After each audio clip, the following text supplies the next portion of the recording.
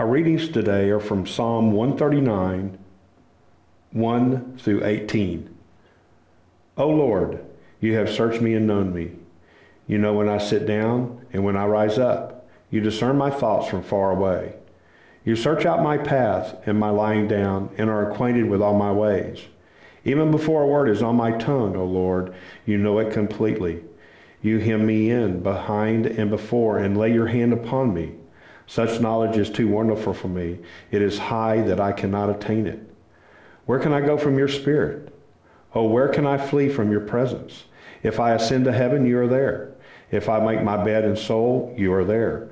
If I take the wings of the morning and settle at the farthest limits of the sea, even there your hand shall lead me, and your right hand shall hold me fast. If I say, surely the darkness shall cover me, and the light around me become night, even the darkness is not dark to you. The night is as bright as the day, for darkness is as light to you.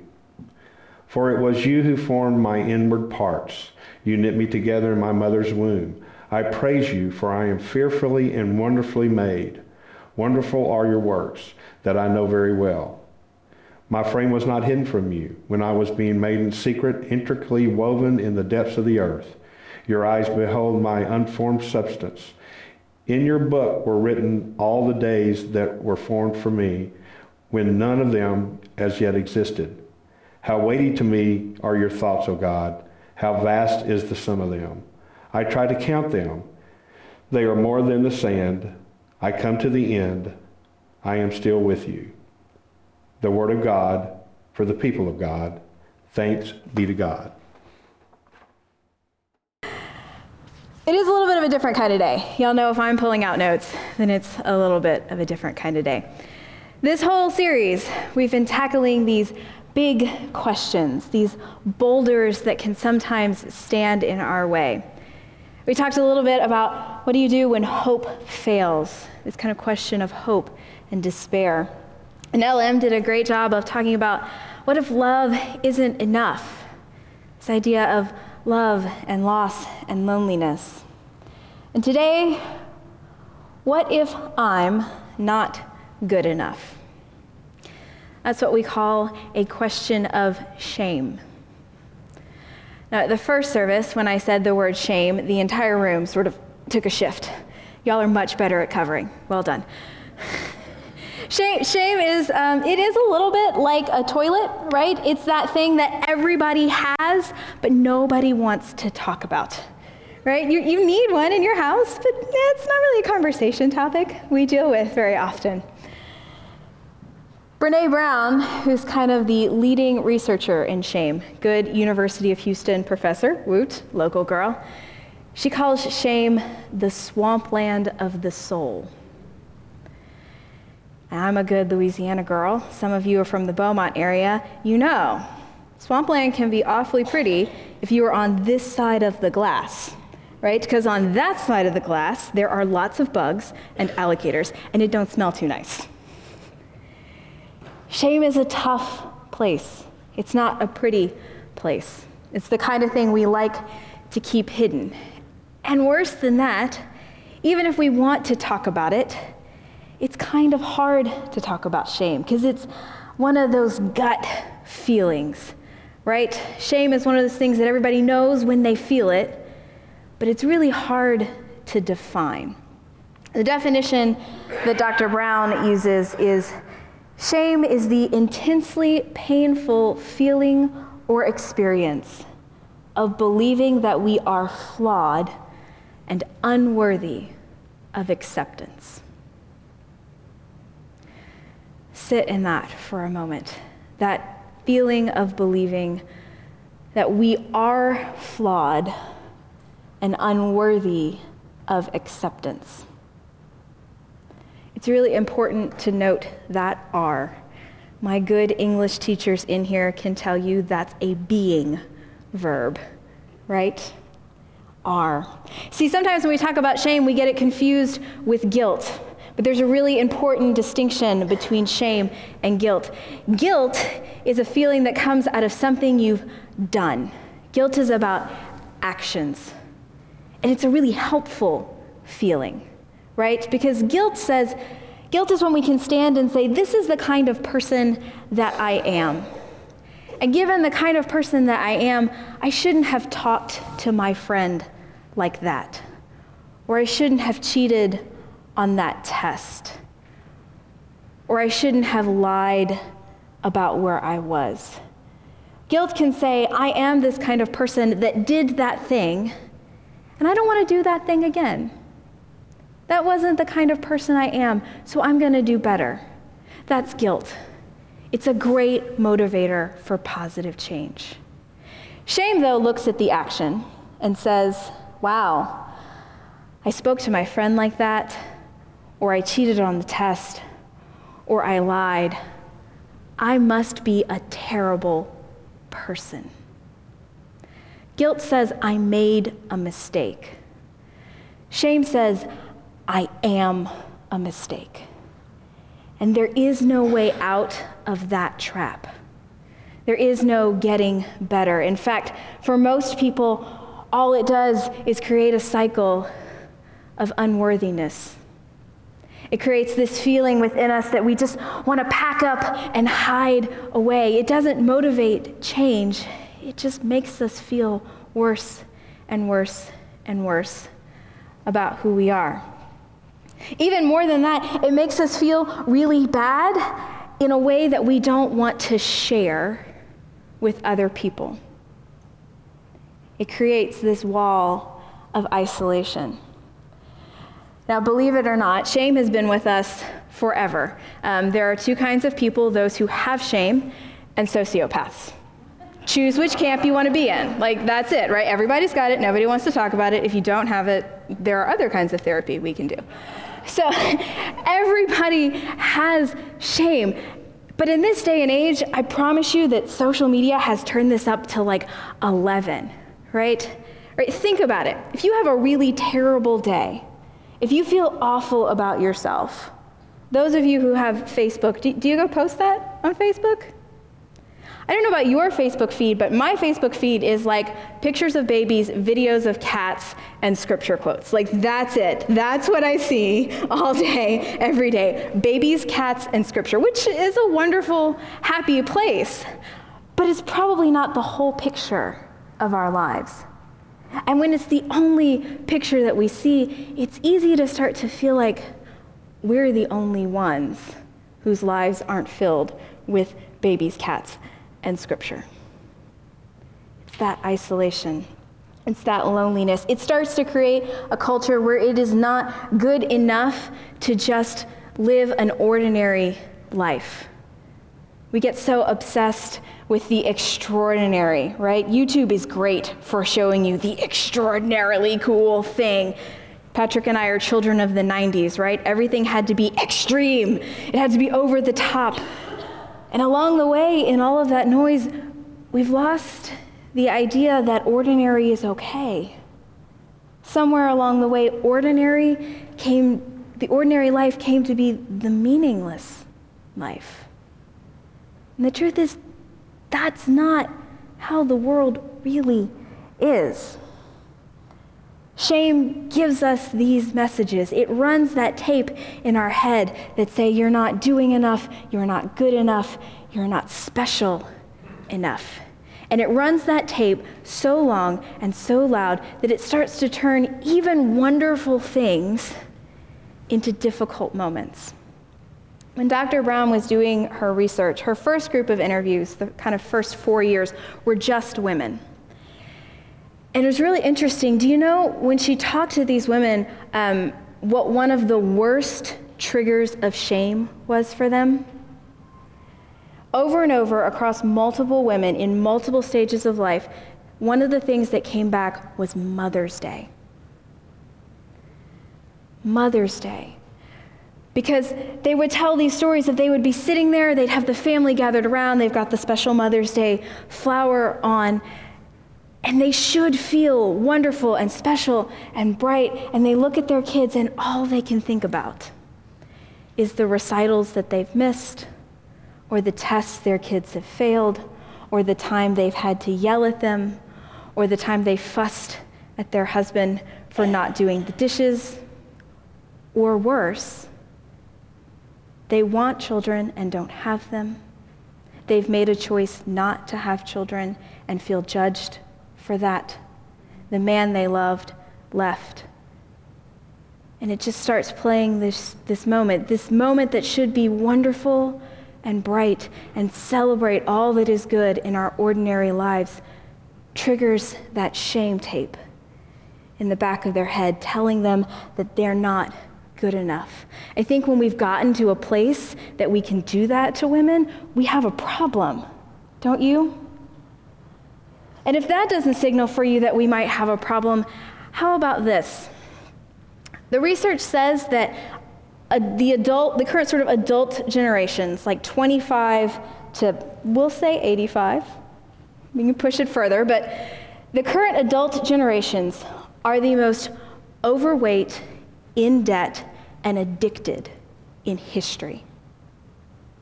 We are the most overweight, in debt, and addicted people in history. Because we hear that tape, right? And you don't want to listen to that. That's scary. That doesn't make you feel good. So what do? We come home and we turn on the television. Or we grab the glass of wine. Or this is Texas, so we get the chips and queso, right? Warm cheese does good things for the soul. Or we buy something new and cute. That's just the socially acceptable addictions. It doesn't cover the billions of dollars spent every year on adult entertainment and illegal drugs. We're the most overweight, in debt, addicted people in history. I think we have a problem. Some psychologists even call it an epidemic. We don't know how to deal with shame. Now remember I said everybody's got shame. You don't get to opt out of having it. If you do, there's no problems. Everybody's got shame. The problem is we don't know how to deal with it.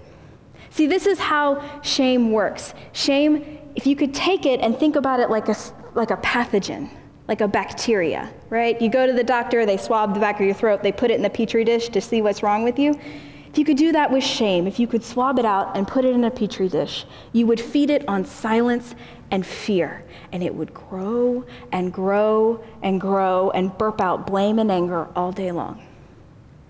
Every time we feel bad and we pack it away and we shove it to the back of our heads, we feed it silence and fear, and it gets bigger and bigger and bigger.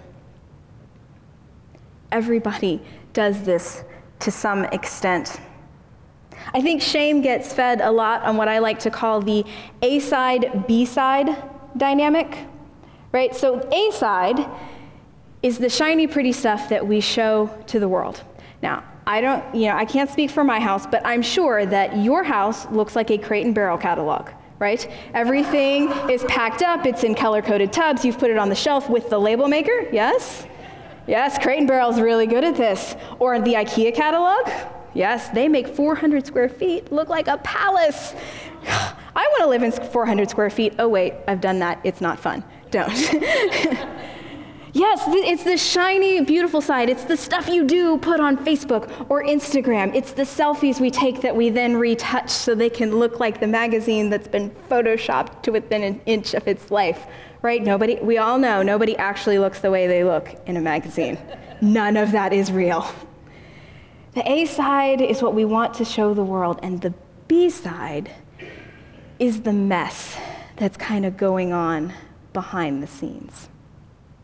The trouble is, we see everybody's A-side all day long and forget that they too are living a B-side. We start to think that we're the only ones. I'm sure you've lived this phenomenon. I sort of relate to it a lot because I have an A-side, B-side kind of life. So I can tell the story this way. When I was in high school, I was a pretty smart kid. I was at the top of my class. I was head cheerleader. By my senior year, I had a steady boyfriend. We'd been together a long time. I got a full tuition scholarship to a private college. Sorry. I carried a 4.0 for 7 semesters with a major and a minor. And when I decided to go to seminary, they called me to offer me money. Now, I tell that story that way, and I sound really cool, right? And that is the A side, right? I can make it sound good and shiny and pretty, and if that was the reality, I would probably be a much more well-adjusted person. Because, see, I know that there's a B side to that. I know that those cheerleaders hated me and made my life miserable. I know that by the time I was a sophomore, I was already experiencing depression and anxiety. I know that boyfriend was abusive in a number of ways. And that by the time I was a freshman in college, I almost had to take a semester off because my anxiety attacks were literally debilitating. There were days I couldn't get out of bed. But I sort of ignored it and stuffed it down because A side is good, right? So when it caught up with me again in seminary, I did have to take time off. I lost the scholarship. And I had to work really, really hard to finish a 3-year degree in 4 years. Everybody has an A side that they want the world to see. And we forget that we're living in the mess of the B side. And so we just want to be this. And we start to hear that voice that says, you are not as good enough, as smart enough, or as lovable as people think you are. And one day, they're going to figure that out. And you're going to lose everything. That's a powerful voice.